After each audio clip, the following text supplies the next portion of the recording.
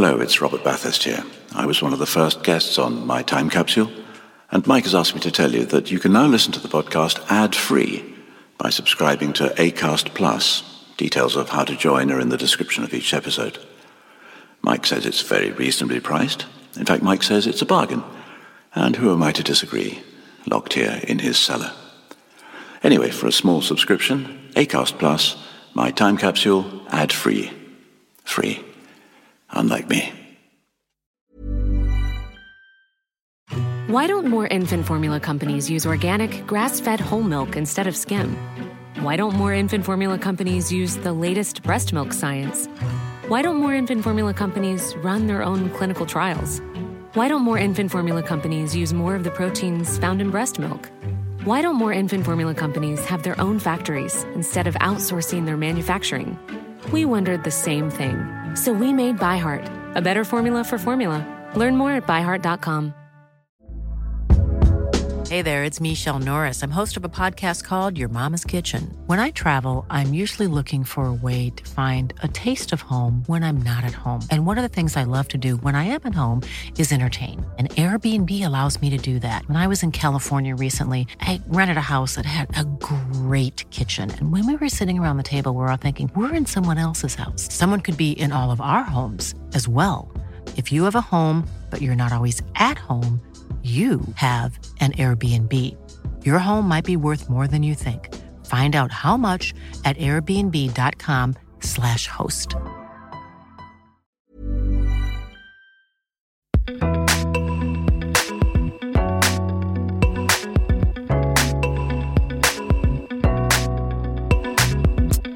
Hello, my name's Mike Fenton-Stevens, and this is My Time Capsule.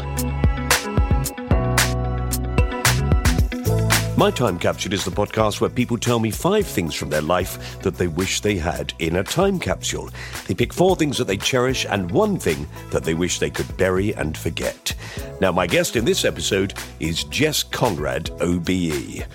Jess has been the vainest man in showbiz, self-styled, since the 1950s, having been a pop star, a film star, a star of the West End, a musical theatre icon, a TV star and a cabaret star. Friend to the stars most of his life, he started out, as he unashamedly admits, as a very good-looking boy from Brixton who wanted to be a gangster. Jess is a proper traditional star, old school and consequently the only person who's asked to be paid to be a guest on My Time Capsule, as you'll hear. Worth every penny. Avoiding the life of a gangster, Jess fell into film extra work, then acting work, being discovered by Jack Good and having a number of hits in the early 60s, including one voted the 6th worst song of all time. That's quite something, isn't it? He went on to play Jesus in Godspell and Joseph in His Amazing Technicolor Dreamcoat for many years, whilst also appearing in dozens of films like Reach for the Sky, The Queen's Guard, and the Sex Pistols film The Great Rock and Roll Swindle. Jess has appeared in TV shows like Dixon of Dock Green, The Human Jungle, Softly Softly, Space 1999, Are You Being Served, Doctors, and Last of the Summer Wine. He told me about his extraordinary life when I visited him and his lovely wife Renee, who you'll also hear a bit in this recording, at his home in the Kent countryside, where we discussed the 5 things from his very full life that Jess Conrad would want in a time capsule. And despite his constant claims of vanity and selfishness, I found him to be charming, loving, generous, and very funny. I'm sure you will too. Here is Jess Conrad. Right, anybody else want tea, coffee? What do you want? Another cup of tea? Yes, darling, go. My lovely wife, of course, in her heyday was Miss Camay, Camay soap. And her best friend was Katie Boyle, and that's how I got Joseph into the West End. Really? Because he had the theatre there, the vaudeville, and she said to Renee, because they used to tour together, because it's Camay soap, and she said, what's he up to? She said, he's on tour with Joseph. When's it coming to the West End? So Renee said, it's not coming to the West End, it's just touring. She said, do you want it to come to the West End? She said, it'd be nice to have Jess at home, as opposed to, every week being miles away. So she just said to her husband, bye. He said, I've got 4 weeks I don't know what to put in the theatre for 4 weeks. She said, well, put Joseph in. So that's when we took Joseph to the West End. Is that our mutual friend, Bill Conrad? Yeah, bless him. Bless I went him. to his funeral. It was Did terrible. Yeah. What happened was he came and saw Joseph when I was doing it with another company. And he asked to see me, and I went up to the office, and he said, I like the show, he said, and I want to tour it. And he said, before you say anything else, he said, I want everybody that was in that show to be with you, because I'm sure you're all friends. I said, yes, we were. And then I did what is England's Broadway. We did Blackpool. You look a little bit like Bill, don't you? Oh, that's very sweet of you. Thank you. He was a good Well, looking no, man. I mean, he's got the same sort of face. Yeah, it's nice. I loved him a lot. I thought he was just an incredibly generous and kind and enthusiastic man. That's what I loved about him. Yeah. And I sent him a letter. I wrote a letter to everybody saying, I'm going to be a fantastic actor. All I need is a job that gets me an equity card. If you do it, you'll be delighted you've introduced me to the business. He rang me up and said, you're a cheeky sod, aren't you? Yes. And he said, I like that. Come and see me. And I went to his office and he gave me a job. Amazing. No, he liked all of that. He liked all of that. He came to Bambi Lodge when I lived in Denham. And he wanted me to go on tour again with Joseph. And he dived into the pool. It was a shallow end. Oh, no. And then just before he left us, he phoned me. And looking back, I know he wanted to talk. Something was on his mind, and I was moving here, so all I wanted to talk about was me, as usual. I'm moving here and this and that. So I was a bit upset, actually, when he died. I went to the funeral last week, or a month ago, wasn't it? Yeah. Everyone was there, of course, and great loss. Yes. I was going to say that you can take the boy out of Brixton, but you can't take Brixton out of the boy. So actually, I'm a Bermondsey boy. I love Brixton because when I was young, I loved the theatre, and we had a variety theatre there. And I used to sit upstairs for sixpence right up the top. And I used to wonder what it would be like to sit down front, never thinking about what about being on stage. Actually doing it. And I used to sit up there in the gods with my mum and think, I wonder what it's like down there, And I saw some wonderful people. A really young Max Spygraves, I remember. Mm-hmm. Arthur Lucan. Now, that was funny, Old Mother Riley, because Old Mother Riley, is a funny woman. And people got to know that sometimes the understudy went on who was really like him, and they didn't know the difference. Oh, really? Arthur Lucan. His girlfriend was his wife, wasn't it? And the other one that I loved all the time, Max Miller. I never saw Max Miller. Oh, fucking wonderful. He used to put his foot on the footlights and lean over as if I want to tell you this. And you thought it was very intimate, Yeah. And all that looking around went on for so long before he even told the joke, Now listen, shh, no quiet. No, because he might... Now listen. Oh. When I first did Dame, I said to my dad, what's the trick of doing Dame, do you think? And he said to me, you should do it like Max Miller. You should lean right over. You've got to draw them in. Draw them in. Well, Norman Vaughan said, I've been offered to play Dame, he said. And I think I'll do it, he said, because once I play Dame, he said, you can play it forever. I said, yes, you can. He gets a phone call. And he's got the show, the Golden Shot. Oh, my word, yeah. Now, he's already booked to do this panto with me. He's the Dame and I'm principal boy. Now he doesn't want to do it, No. So he walked through it, didn't put any makeup on. It was terrible. No character, nothing. Just, fucking let's get this over with. I never did it again. He was a good friend of mine, though. He was a funny man. Funny man. What's big in my mind is Wilson, Keppel and Betty. Yeah, the sand dance. Nobody could nick their act, could they? No. No, and what's funny is if you describe that act to people, they say, well, what's good about that? Well, it's nothing. It's walking up and down. It's just skipping a bit, isn't it? On sand. Wilson, Keppel and Betty. Fabulous, they were. Well, I'm really honoured that you've allowed me to come to your beautiful home here in the heart of Well, Kent. as Dawes always said, and I'm reminded now, before we go any further, that shall we get the business side of it finished? Always a good idea. That's what I said. You can take the boy out of Brixton, but you can't take Brixton out of the boy. Put that in your pocket. It's not an enormous amount, I'm afraid, but it'll do. How much is there, then? Enough. Honestly, I wish I could offer more. You know? I wish you could. Yes. We both wish that. Why don't we do it? Jess, well, I never thought I'd end up talking to Jesse James, though. Jesse James, yeah. Called me Jesse James at school. Yeah. So how did that all start then? How did you say you sat in the gods watching these things and never thought about going on the stage. So how did it come about? Well, there was a place called Le Grand where, Michael Caine used to sit in there with his best mate, Terence Stamp.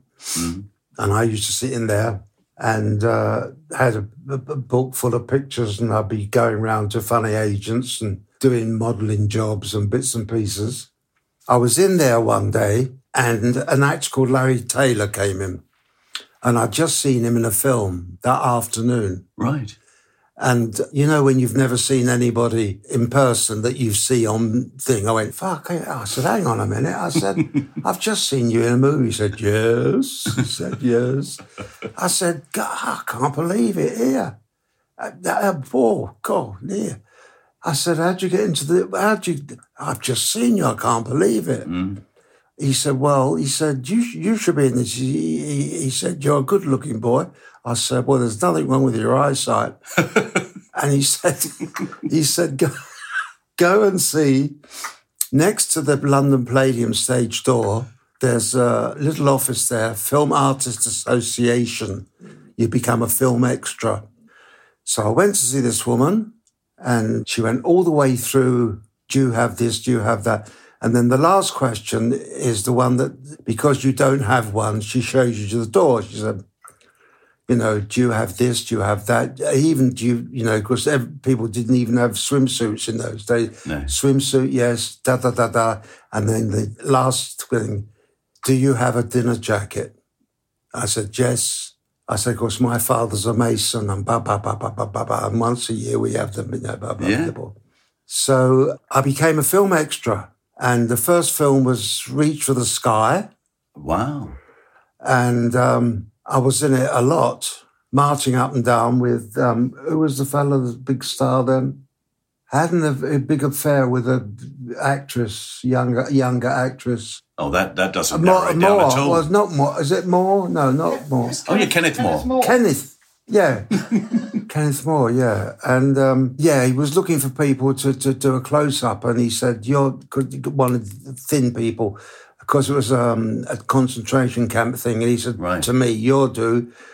And another fella, big fat fella, said, what about me, Governor? He said, no. He said, I can't use you. He said, you're too fat. He said, oh, Governor. He said, I only got captured yesterday. Very good answer. That's what film extras did, though, to say you finish at 5 o'clock. The third assistant, you say, come on, we've got to get this in the can. Otherwise, you would have to go another day, and we don't want to do another day, so come on.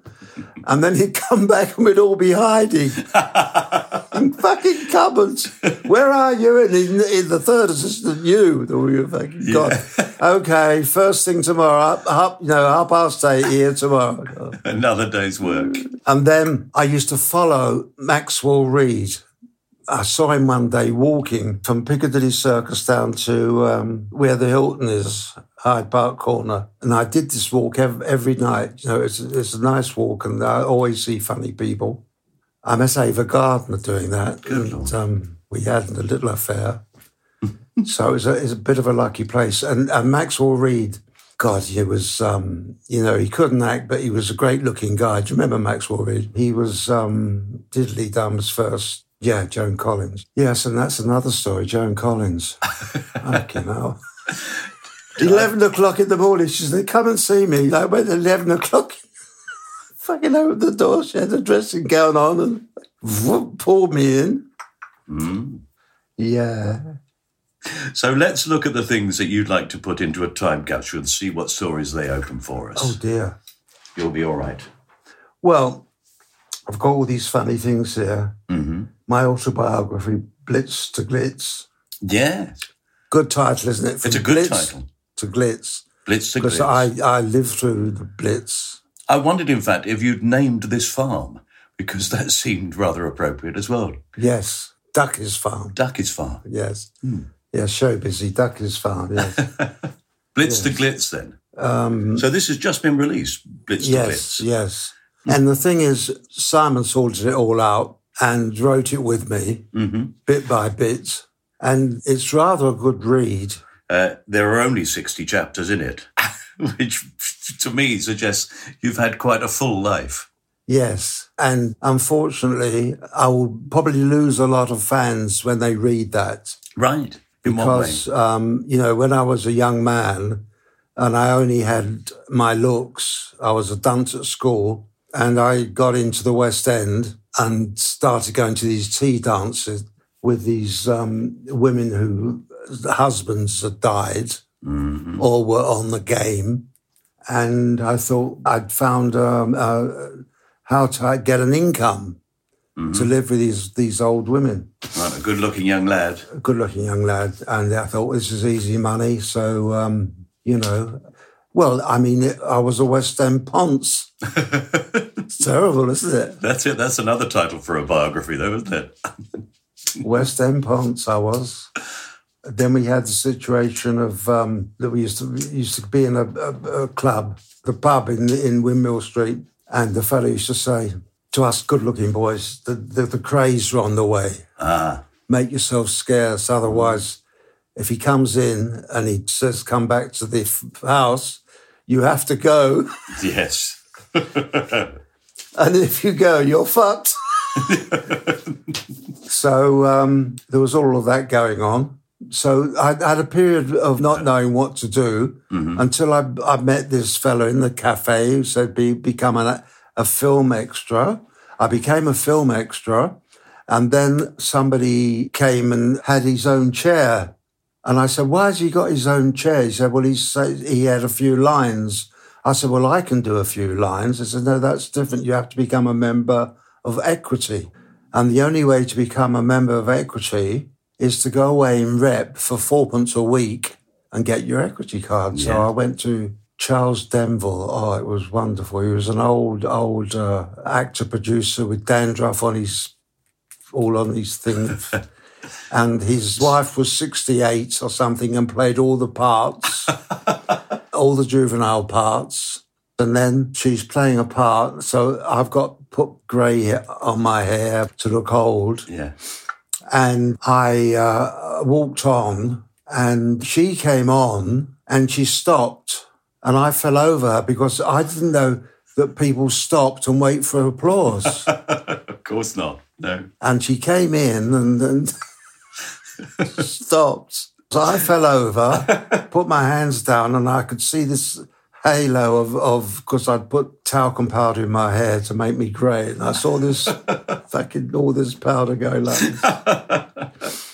Oh, it was great fun. So as a boy, did you stay in Brixton during the war when the Blitz was happening then? Yes. Wow.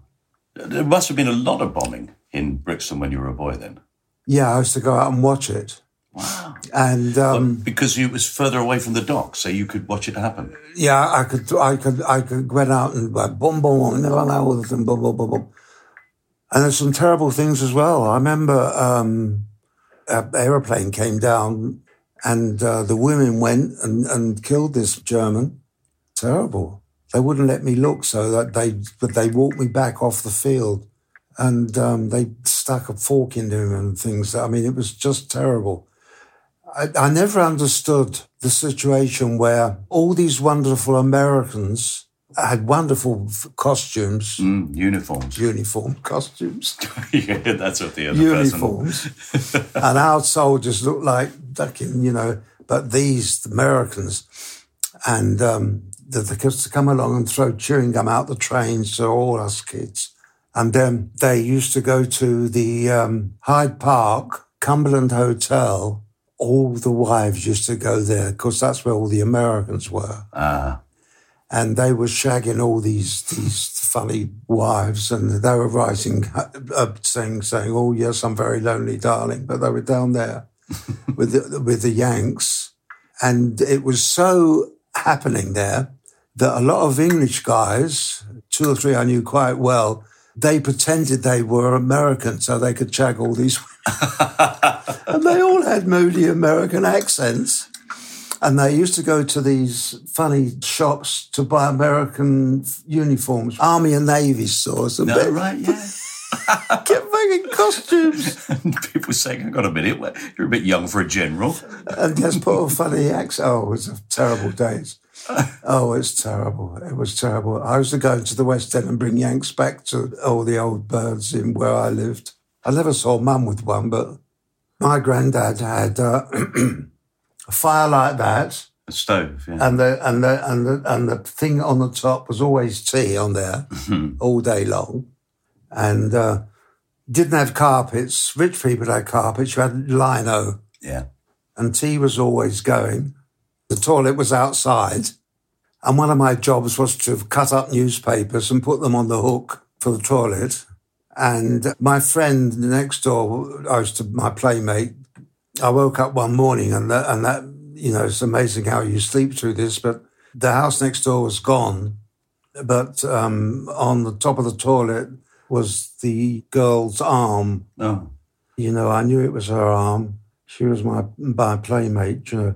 We all had chickens then because people used to eat the chickens. And I went in and said to my granddad, the chickens have done a bunk because the chickens all blew up. Terrible, isn't it? So that's all right. Let's put From Blitz to Glitz into the time capsule because, in a way, that's putting your entire life in. But I'm happy to do that for you. And am I allowed to keep this copy? Yes. Wonderful. It's quite interesting because I lose a lot of fans. Well, may discover new ones. Well, I don't know, unless they're really peculiar. What happened, there was a time when all movies glamorized gangsters. Mm-hmm. Gangster films was the thing. And I loved James Cagney. And I wanted to be James Cagney. I wanted to, you know, shoot people, kill people. And then he came up in another film and he was dancing. Yeah. And smiling. I thought, fuck this, what's he doing? I thought he was a gangster, but he wasn't. He was a song and dance man. Yeah. So that really spoils it all for me, you know. Otherwise you would have ended up with a craze. Yes, yeah. Well, your life is full of lots of turns and lots of moments, so what they call sliding door moments, aren't they, really? But being good-looking kind of saved me because I used to go to tea dancing, you know, and get hold of these old birds that were divorced or, you know. And it was great because, you know, they looked after me and paid for everything. And then as I got into show business and left all that behind, thank God. Mm. Otherwise I would have finished up probably... being defended by my dad, who was the criminal solicitor defence in South East London. So he would have been the man, I think. He did the Craze and all those people. Oh, the Craze. I went to see him, Ronnie. Oh, it was funny. Dawes phoned me and said, Ronnie wants to see you. I said, Ronnie who? She said, Ronnie Cray. I said, he's in fucking prison, isn't he? She said, yes. And he wants you to go and see him. I said, no, I'm not going there. She said, I think you better, Jess. You can't say no to Ronnie Cray. Wow. In fact, in that book there's a letter from Ronnie Cray, isn't there? So I go and see Ronnie Cray. Well, first of all, it's all done properly. A guy comes to my house, a gangster, and takes me out the night before. Took me to the inn place then, in Covent Garden. He was a nice fella, Joey Powell, his name was. We went to Joe Allen's, and then I went to see Ronnie Cray. And we go into a room about this size. Big then? Yeah, and he's sitting there. He's got all the time in the world. So it's, hello, Jess. How are you? Oh, fucking hell, no. This is going to be here all day. Going to be here all day. And he said, oh, you look wonderful and all of that. He said, you keep fit? I said, oh, yes. I said, do you, Ronnie, keep fit? He said, oh, yes, I keep fit. So I looked out the window and I said, do you run round that field, Ron? He said, no, round this room. Oh, fuck. Then he leaned forward and said, I'd like you to come and do a show for me. And I saw myself, when he said that, as I do a show then, was in a cat suit with, the obvious all-on show, bulging thing it's all for women, you see. And it was, the suit was cut, so everything was showing and bob, bob, bob, bob. And then he leaned forward and said, man is no object. So in those days, you had to take a band with you. And I said, we're going to Broadmoor. And the band said, we're not going to Broadmoor. And they were on 25 quid a week then. Mm-hmm. So I said, well, I'll give you 25 quid just for the one show. Oh, really? So I had number 1 cell. They had number 2 cell. And we went out there. Did Johnny Be Good? Da-da-da-da-da-da, Johnny Be Good. Yeah. And I stand out there waiting for the applause that all my life I've had, so that I have to reprise it 2, 3, 4, and do it again. Yeah. There was no sound at all. Just Ronnie going, clapping by himself. And then he looked round and all these, with broken noses and funny ears, they all joined in and clapped and stuff. But it was quite it's one of those things where you never forget, No. And then he wrote the letter that's in the book in funny writing, isn't it? It's terrible writing. Thank you for coming and come and see me again. Good Lord. All right, we've got the first thing in the time capsule. We've got your autobiography. So what would be the second thing? So what happened when I was a film extra was the fact, because I knew I was good looking and everything, I used to go to the leading ladies. Lots of leading ladies then came to England at the end of their sort of Hollywood times and sort of got a film here. And they always stayed at the Dorchester. And I knew that, and I used to say, oh, hello, how are you? And they said, yes, I was wondering about you. I was going to ask who that boy was, and it's nice to say hello. And I said, where were you staying? And they always say the thing. I said, I bet it's lovely there. I said, I've never been there. Would you like to come for tea? Mm-hmm. Oh, I'd love to come for tea. So I was to go for tea and finish up in bed with all these old birds that have come over here. So that was quite good, doing that. A lot of good-looking boys were film extras, and they finished up old men still being film extras. Mm-hmm. And I didn't really want to do that, so I wanted to... See, in those days, you had to be a member of Equity to speak. Yeah. Now it doesn't matter, it's all gone. Some things to do with Maggie Thatcher, wasn't it? Closed shops. Yeah. Ironic, because she wanted everybody to open a shop. So I went into Rep to get my Equity card, which was fantastic. Went to Aberystwyth, had great times in Rep, weekly Rep. And then I did a few things like that. And then Monty Mackey, who was a big agent, they had Richard Todd, who was a big star there, the Alpaca agency. She came to see me in something and she thought she saw some ba-ba-ba-ba.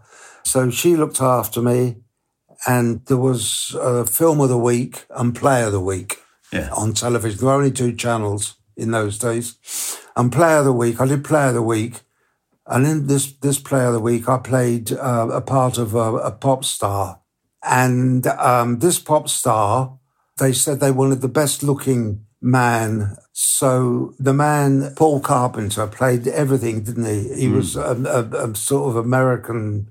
He wasn't, but he played everything. So he played the fella, and they said they wanted a composite picture of, the best nose in the world, somebody's ears. So you got a really beautiful man. It's all bits and pieces of other people.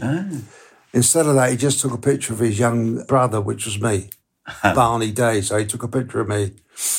And it was the Play of the Week, and because it was about a good-looking guy and I was on the screen, the publicity was unbelievable.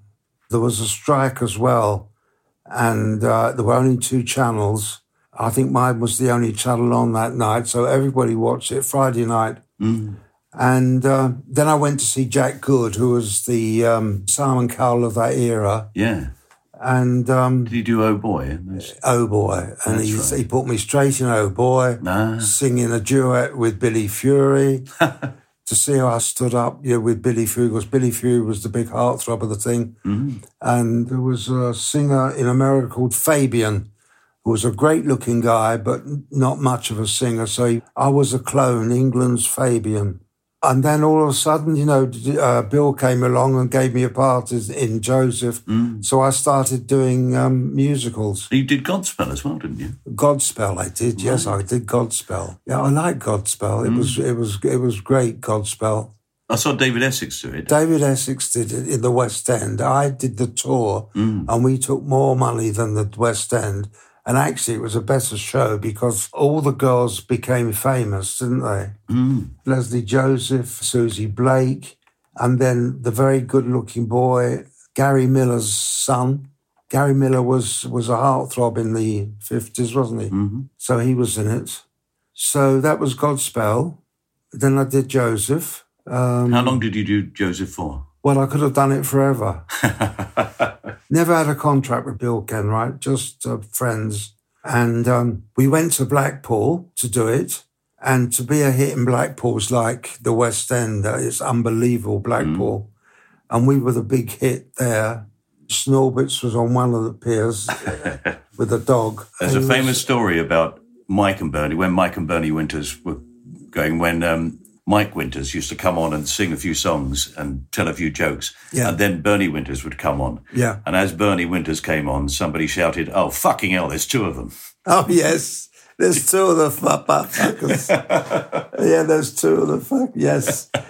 No. What happened was, it was part of the act where it made it even better.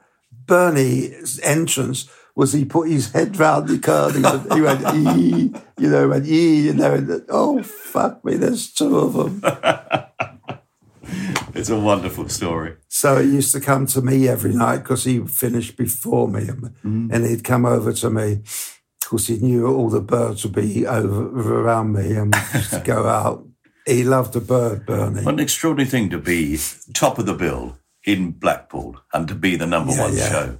It really is more than being a West End hit. Yes, it was unbelievable. Yeah. I could go anywhere after the show and have a meal, and they said, no, come every night. Thank you very much, yes. Yes, so I used to go to the one restaurant every night, picture up on the wall, and they said, Jess Conrad that comes every night. What time? Oh, when the show's finished. Amazing. And they used to sort of sell me as a dessert, a special dessert. So I went every night and had a free meal. So, I lived for nothing, really. I had a flat, and one of the boys slept in the cupboard, paid half the thing. Oh, dear. Cheeky so-and-so. Oh, dear. Yes. To be a hit in Blackpool is amazing because it really is the Vegas of England. Yeah. And, of course, I played Vegas. I went there and played Vegas, which was another great experience. Playing Vegas was absolutely fantastic with Kenny Lynch. Yeah. We shared a dressing room because he was my best mate. The trouble was I had to wake him up every fucking time he had to go on because he fell asleep in the dressing room. I said, "You're on." He said, "How am I doing?" I said, "No, you're fucking off. Got to get on." But Kenny was so laid back. I miss him. He died recently. Well, been a couple of years now. Yeah. People forget what a huge star Kenny Lynch was. Yeah. I mean, to be on the cover of Band on the Run. Yeah. It's pretty impressive, isn't it? Yes, he was my best mate. We had lots of really good times together. A lot of them very naughty, but good times. There's a theme running through this. Yeah, very naughty, very naughty. So let's move on to the next thing you've got on your list that you'd want to put in a time capsule. Well, I'm loath to leave Jess's very comfortable and somewhat palatial living room, but we have to take a break here in case the podcast provider you're listening to this on wants to try and tempt you with some adverts. We'll be back when they're done.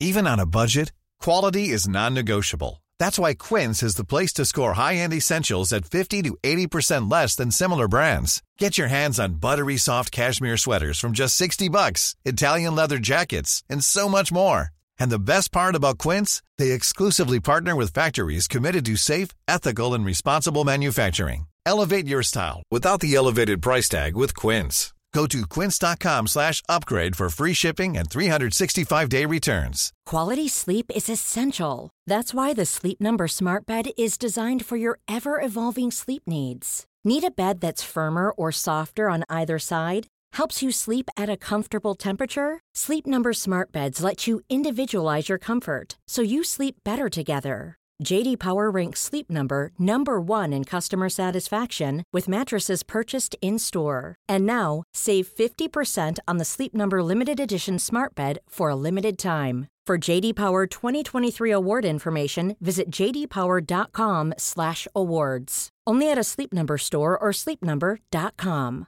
A lot can happen in 3 years, like a chatbot may be your new best friend. But what won't change? Needing health insurance. United Healthcare Tri-Term Medical Plans, underwritten by Golden Rule Insurance Company, offer flexible, budget-friendly coverage that lasts nearly 3 years in some states. Learn more at uh1.com.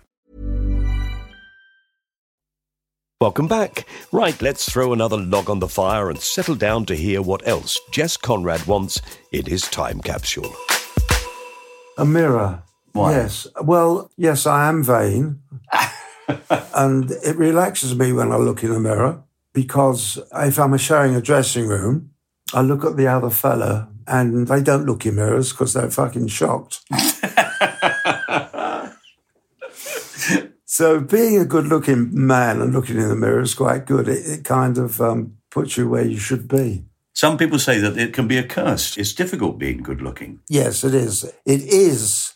But you have to play it, you know. If you're in a club, you say, "Hi, fellas, the poser's here." You've said it. Yeah. They're thinking it. And if you don't say it, they say, "Oh, this, look at him, fucking..." You know. And in fact, Ollie Reed, who was my best friend for years, went so far as to getting himself cut. You know, he loved it. He had a fight and they shivved him, cut him, and he loved it. He loved it because, you know, it gave him that... And I was going to, because it was a good thing, I thought. If you have a shiv mark, a cut, it means you're a teddy boy, so it's good to be cut. So the times I've been in front of the mirror with a knife going, "I've got to cut myself," because it'd be great if I had a cut. You know, I can't remain perfect the rest of my life. No, I can't. Well, you know, the cut was the... finished it off. Right. I mean, because they'd say, "You've been cut." Yeah. It's a fight, but, you know, you should see the other guy, you know. And it's true. I mean, I remember Heinz, rock and roll's a very funny thing. You do things, you know, like you kneel down on one number, you jump up on an amp, you put your foot out on one side of the stage and they can see your foot, your patent shoe. Yes. And then all of a sudden they see it on the other side as well. But that's one of the stage hands putting his foot out. But all those funny gimmicks when you're a rock and roll star. And jumping up on the amp. It's silly, isn't it? Just jumping up on an amp is no big deal. And Heinz came in because I jumped up on the amp like he did. Do you remember Heinz? No, I don't. He was the boyfriend of the man who made the records, Joe Meek. Right, yes. When he records you and he gives you notes, he opened the door to give me a note and he had the bonnet on. It was a bit of a shock, really. and Heinz was his boyfriend. Mm-hmm. And his roadie said that I jumped up on the amp. And he came in and said, "You jumped up on the amp, you're stealing my act." I said, "Oh, fuck off." I said, "You know, we're all stealing Elvis's act." And he went, "Meh." I said, "Look, if you don't go, you're going to get fucking hurt." Because you know, I was a West End gangster boy. I grabbed hold of him and I nutted him, and the nose crashed, the nose went flat. But he wouldn't stop. So then I kneed him. So these bollocks were gone. And that was it. When they made the film, Telstar, Jess was played by an actor and I played Larry Parnes. Right. Who was the actor? Nigel Harman. Played by Nigel He looks Harman. like me because he's on television. He came to my house. Who's just done Strictly Come Dancing. Yes. Yeah. And he came to my house because he was an actor that wanted, like method, he wanted to know about me. And Rennie said something to him. She said, "You sure your mother never met my husband?" Because we did look similar. When they did the film, they made it into a joke, a bit of a joke fight instead of a real one. You know, well, it clearly was. But it was a real, you know, I really done him like a kipper. And it's frightening, really, because the nose went. And then when I saw him later on, you know, with a broken nose, I was a bit upset about it. He had a funny nose. End of his career. Yes, end of his career. Yeah. So there is your wife. I was just going to ask him about you. So Renee was at this party. I was making a film with Pauline Arn and having an affair with her. I was living with an actress called Billy Hammerberger was there as well. And then I saw this one and I worked the room and then she was standing against the wall and I leaned like that and got really close to her so she could see this wonderful face. And I said, "Hello, who are you? What are you?" You asked me out. So she said, "Yes," she said, "I might come out with you when you get rid of her, and her." So that's how we met. It was not terribly romantic, is it? And then he said, "Can I have your telephone number?" I said, "No." And then the very next day, I'm doing a film, an advert, advertising a scooter, and all of a sudden she came in. There was this girl I'd met the night before. Yeah. The only one who, it seems to me, was able to resist your extraordinarily beautiful face. We drove to the airport, didn't we, when you could go up the steps. A day shoot, and he tried to get my attention all the way. He even fell off the damn scooter. And I took no notice of it. No, but let me say the one thing that you're right. I said, "I'm sorry, all you can see is my back." And she said, "Never mind." She said, "Your back's better than most men's fronts." Oh. That did it for her. I thought, that's good. Right. And then I couldn't ride. You know, you say you can do everything, you can do it. I couldn't do that. I couldn't. I said I could drive a motorbike, but I couldn't. And off we went. Oh, my God, it was unbelievable. This was in Brighton. Perfect. Been married 60 years. Well, he was on tour most of the time, so I had my... As far as you're concerned, it's about 10. What difference does that make? Well, you were never there, were you? Oh, no, I was never there. No. And when I was there, I wasn't there because I was a West End boy. I was out a lot with, the Doors was my closest friend. I mean, Diana Dawes? Yeah. We were never an item, although she wanted it to be. But I knew that if we became an item, it would be, she came to my house to see whether the wife was a bit trick or whatever, you know, whether there was a chance of getting hold of this man. And she realised that, you know, I was all diddly dummed up. And so we became just great friends, you know. We oh, God, we had such fun. So we used to, it was a bit, you give me the money, haven't you? I have given you the money, yeah. Are we on a meter? No, listen. She said, I'd go to these places with her, you see, one night stands, and I used to go with her because we had great fun. And so this funny guy came in, and Doris said, "Look, I brought a friend with me." She said, "You know Jess Conrad?" "Oh, Jess Conrad, yes. Oh, blah. And he kept talking about this tree that was in the room. Went up to this ceiling, and then and he said, "This tree is this, it's that." And I didn't know what the fuck he was talking about. You know, all I'm doing is looking in the mirror, see if I'm going on stage in a minute, you know. So there's trees there. There's no dressing room, so we're in the office where the big tree is in the middle. So Dawes says all of a sudden, she says, "Oh, I'm dying for a pee." I said, you can go out there. I said, but there's all the ordinaries out there. Oh, she said, "I can't pee where the ordinaries are." I said, I said, that's where they are. Or I said, you can pee in the base of the tree, Water the tree. Yeah, so, as we were friends and mates, so it's gusset to one side and you peed. Well, I've seen horses pee, but I've never seen anything like this. It was gushing. And then gusset back on. She went and did her bit, and there was a kerfuffle about there was no lighting or something. So I went at the back, and she saw Rock Hudson. Doris Day used to go on, and then Rock Hudson used to come on stage with a bunch of flowers. And she said, "Oh, Rock Hudson, ladies and gentlemen, bringing me a bunch of..."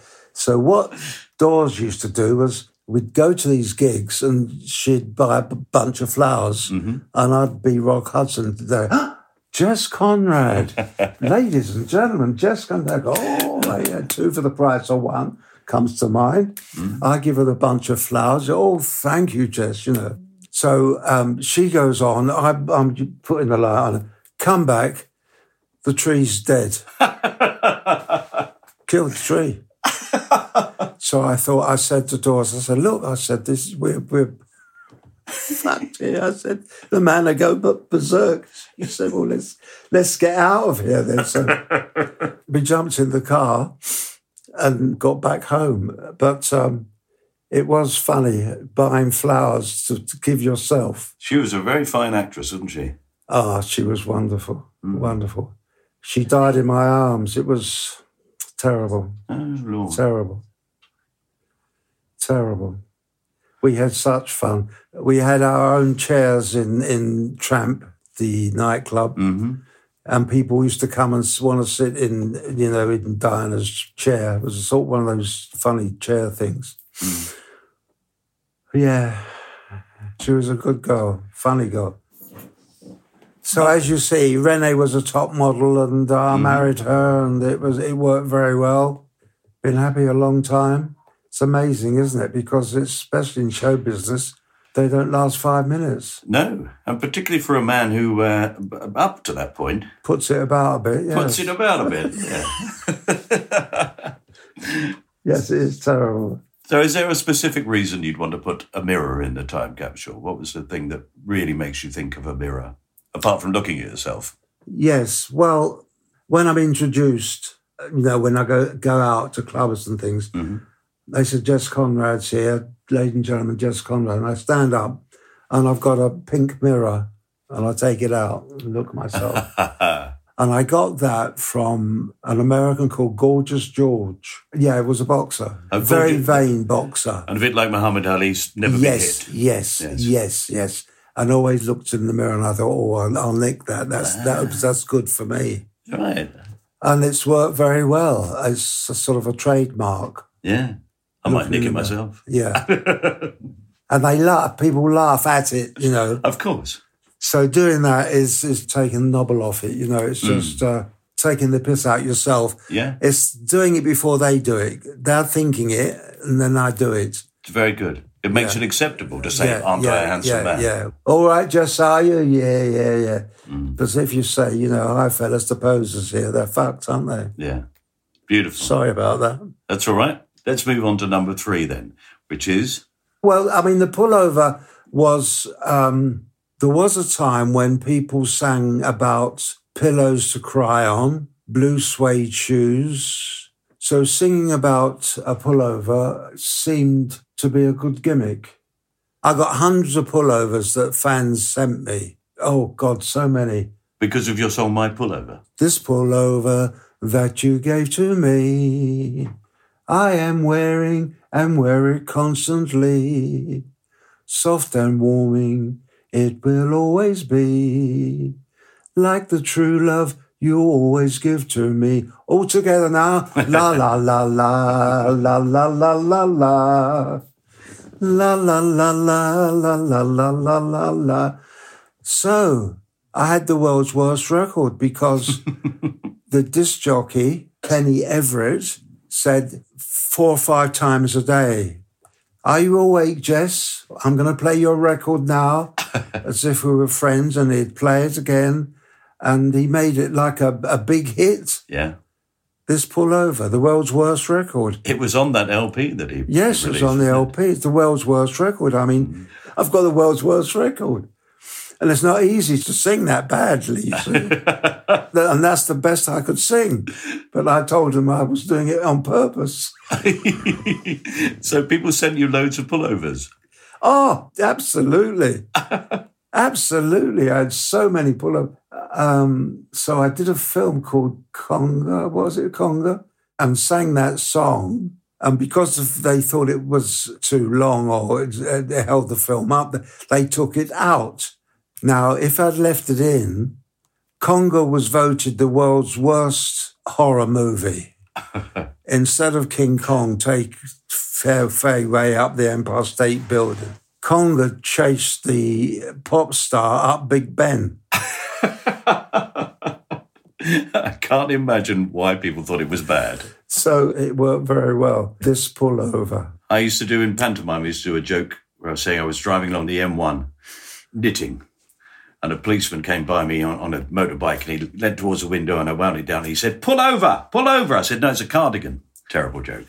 Yes. I played villain in panto, not like with a beard or scar. I played the villain because I was vain. I'm Baron Hardup. I'm the best-looking man in the land.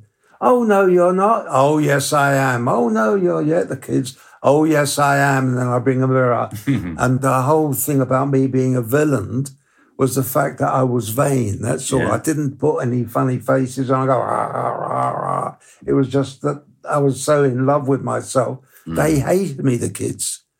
I'm the best-looking man you've... Oh, no, you're not. Oh, yes, I am. Oh, yes, I am. And I've got the best voice in the world. Do you want to hear me sing? No. Aha, well, I'm going to sing for you. No, yes. Whoa, this pullover. Ah! Make it work for you, Of course. Absolutely, as you have done with all those things. All right, we've got pullovers in then. So that's number 3. So let's move on to the 4th thing you want to keep, photos. So when I turned up at the house, Jess, the first thing you did was show me your photos. The photos on the wall of all the extraordinary people that you've met in your life. Photograph of you with Alvin Stardust, and there just happens to be Princess Diana standing there as well. Yes. And I don't know whether you can see it there, but she's blushing. She went red because I said, do you ever get out alone? And Alvin went, he's only asking you for a date. Everything we talk about becomes another title for another autobiography. So I hit on Princess Diana. Yes, It sounds pretty good to me. I'd buy that book. Yeah. And I think she would have stood for it as well. Brilliant. She did go sort of a bit funny. I like having photographs around that remind me of different times. But your house is absolutely full of the most extraordinary photographs. I like looking at myself, you mean? Well, yes, I do realise that there are a lot of ugly people about, and I'm not one of them. But you also must be reminded by them of the extraordinary things that have happened to you. Yes, I suppose, yes. It has been a very exciting life, I think. You wouldn't fall asleep if you were strapped on my back. Which Renee nearly was. Yeah, I mean, all the famous people I've known and that have died, of course, that's always very sad. Kenny Lynch was a big blow. The clubs used to be open at lunchtime. We were in Stringfellows with Eddie Kidd, where we always were. Stringfellows was the place, and he loved us going there, and because we would get free drinks and things. But Stringfellows was really good. Yeah, it was a good place to be. Anybody was there. You'd see all the showbiz people there.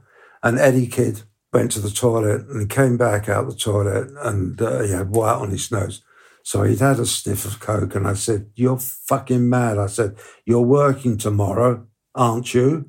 I said, if I was working tomorrow, I wouldn't even be out. It's one of my things. If I'm working the next day filming or anything, I never go out to the night before, ever, ever, ever. Early to bed, the script, all that's the malarkey. And he said, no, it's an easy jump. And, of course, that terrible thing happened to him. He did the jump and it landed before it should have landed, and it was awful to watch. Have you watched it? I have never seen it, no, but I know about it, yeah. Awful. I mean, it was an easy jump that he would do normally quite easily. But that particular day, because he had a lot of dope the night before. Maybe. Who knows? Yeah. I always think, Jess, all the people I know who survive in showbiz for a long time, there's an enormous amount of dedication goes into it. For one, you have to keep up the energy of wanting to go to these things because you get invited to parties, you get invited to opening nights, you get invited to see other people's shows all the time, and you're doing your own work. Yeah. The dedication involved in doing that is extraordinary. And you've done it for years and years and years, and so you must love it. Yes, I mean, yes. Isn't it wonderful to window cleaners don't like going to work, do they? No. If my car breaks down, there's people that do it. I couldn't do it. I've never done anything apart from show business, so don't say, have you cut the grass? I don't do that. Don't do manual. But I'm not like that. If I get invited to things, I think, I've got to go. And I go. And I quite often enjoy it. But in a way, I go under sufferance. Whereas you clearly must just love the idea of it. And the idea that Stringfellows is the place to be. Everybody was there. Yeah. And we had a fantastic time. Yeah. I'm a night owl. I mean, now I live in the country, but I still do the West End. What was that place we went to? It was full of celebrities for me. The Phoenix Club. Yeah. Up Charing Cross Road. That was all full of celebs. And I did a night there showing my films and talking about them. I do that quite a bit now, which is quite fun because I've made lots of films with lots of famous people, so I can talk about George Sanders and Buddy Hackett and my dear friend, the handsome man that drank too much, Anthony Steele. And, we've had a couple of really big showbiz parties here that have been very successful.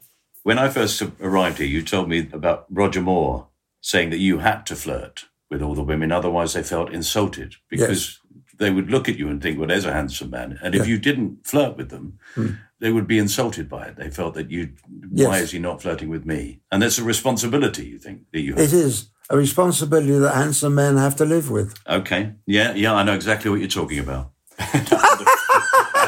Yes, well, you would. Well, Louisa Moore said to me, I don't have to worry about you because you've got your own handsome man. Sometimes I'm somewhere and there's 6 or 7 women round me talking and Rennie comes on, they go, who are you? And she says, I'm his wife. And they go, woof, they all fucking disappear. Well, I've been standing on my own for about an hour and I think, well, that's it, That's Why did I come? Yes. Am I the chauffeur or what? Do I deserve a cab?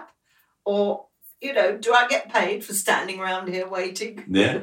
Well, it's difficult, isn't it? Because you took him on knowing his reputation. Yes. As well. Well, I'm glad you said that. Mm-hmm. Mind you, if I'd known how deep that reputation was, I would have thought twice about it. Oh, look at his mouth going. And she's it's truthful what she's saying. Anyway, the pies are ready. Pies Lovely. and salad, and I've laid it on the table. Otherwise, there's, Okay, well, we're nearly done. Okay. All right, so we've got all these lovely photographs, which are not only of famous people, but also family. So let's decide what the thing is that you'd like to put in there that you'd want to banish from your life. I don't, I don't feel, somewhere is 88. Next week I'm 88. When I look in the mirror, I don't see a man of 88 because I know what they look like. So I'm glad I don't shave, you see. All this thing about shaving, kids were shaving when they were 12, at school. Oh, they had to shave. Said, you silly sod. I never had to chase that manly thing. It never worried me, They used to shave so they could say, I could grow a beard if I wanted to. Yeah. My mum said, she said I was going to break lots of hearts. And it was almost like an order. You're going to break lots of hearts, ladies' hearts, she said. And she used to allow me. She was so funny. I used to bring girls home, see, and put them in my bed. And she used to come in the morning and say to them, "Oh, I've not seen you before." "Oh, you're lovely, you are. Jerry boy, I like this one. You'll probably be here tomorrow, will you?" My mum was the only girl in the family. She had all these brothers, about 9 or something. Mm. They were all sailors in the war. She was a South London beauty queen, my mum. She spelt Linda with the Y because she thought it looked posher. And I used to love her coming because for every Friday she'd come to school to meet me. In fact, all the mums used to come on Fridays for some reason or not. And I loved my mum coming because she looked like Linda Darnell then, who was a big film star. Mm-hmm. And it gave me a great thrill to think that my mum was the best-looking mum. Yeah, Brilliant. And Linda, of course, in Brixton would rhyme with Winder. Yes. Yes. So you want to put your birth certificate in because it reminds you of the fact that you will be 88 next week. You want to put it in there and never look at it again. Yes. Now, does this all make sense? It does make sense, complete sense to me, yes. Because you're talking, I don't know what you're talking about. Well, I know what I'm talking about, and it's made complete sense to me, Jess. I know. It's been absolutely lovely to talk to you. It's been an honour and a pleasure to meet you. Oh, stop it. I've never seen anyone so handsome in my life. Well, the thing is, neither have I.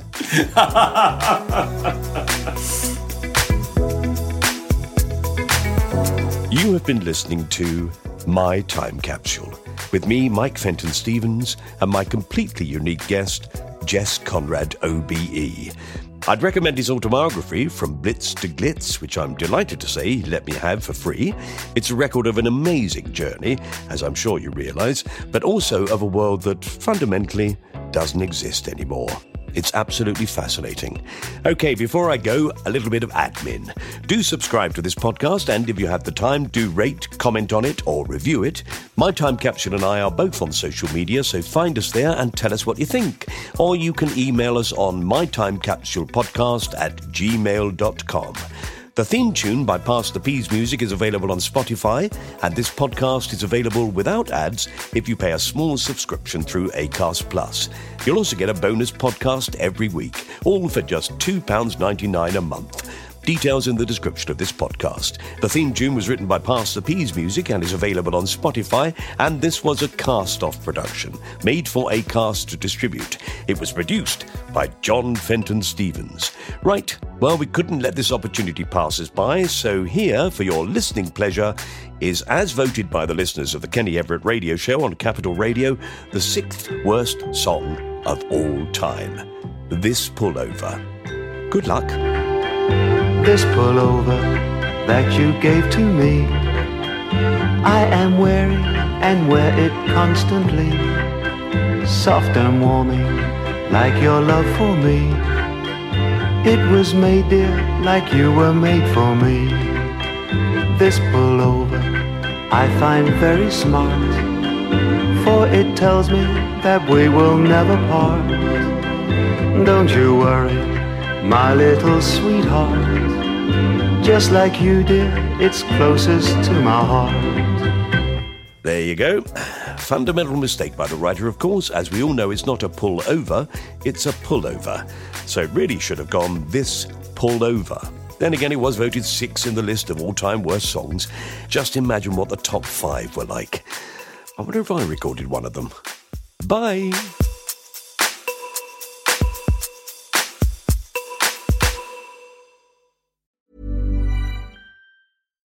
Why don't more infant formula companies use organic, grass-fed whole milk instead of skim?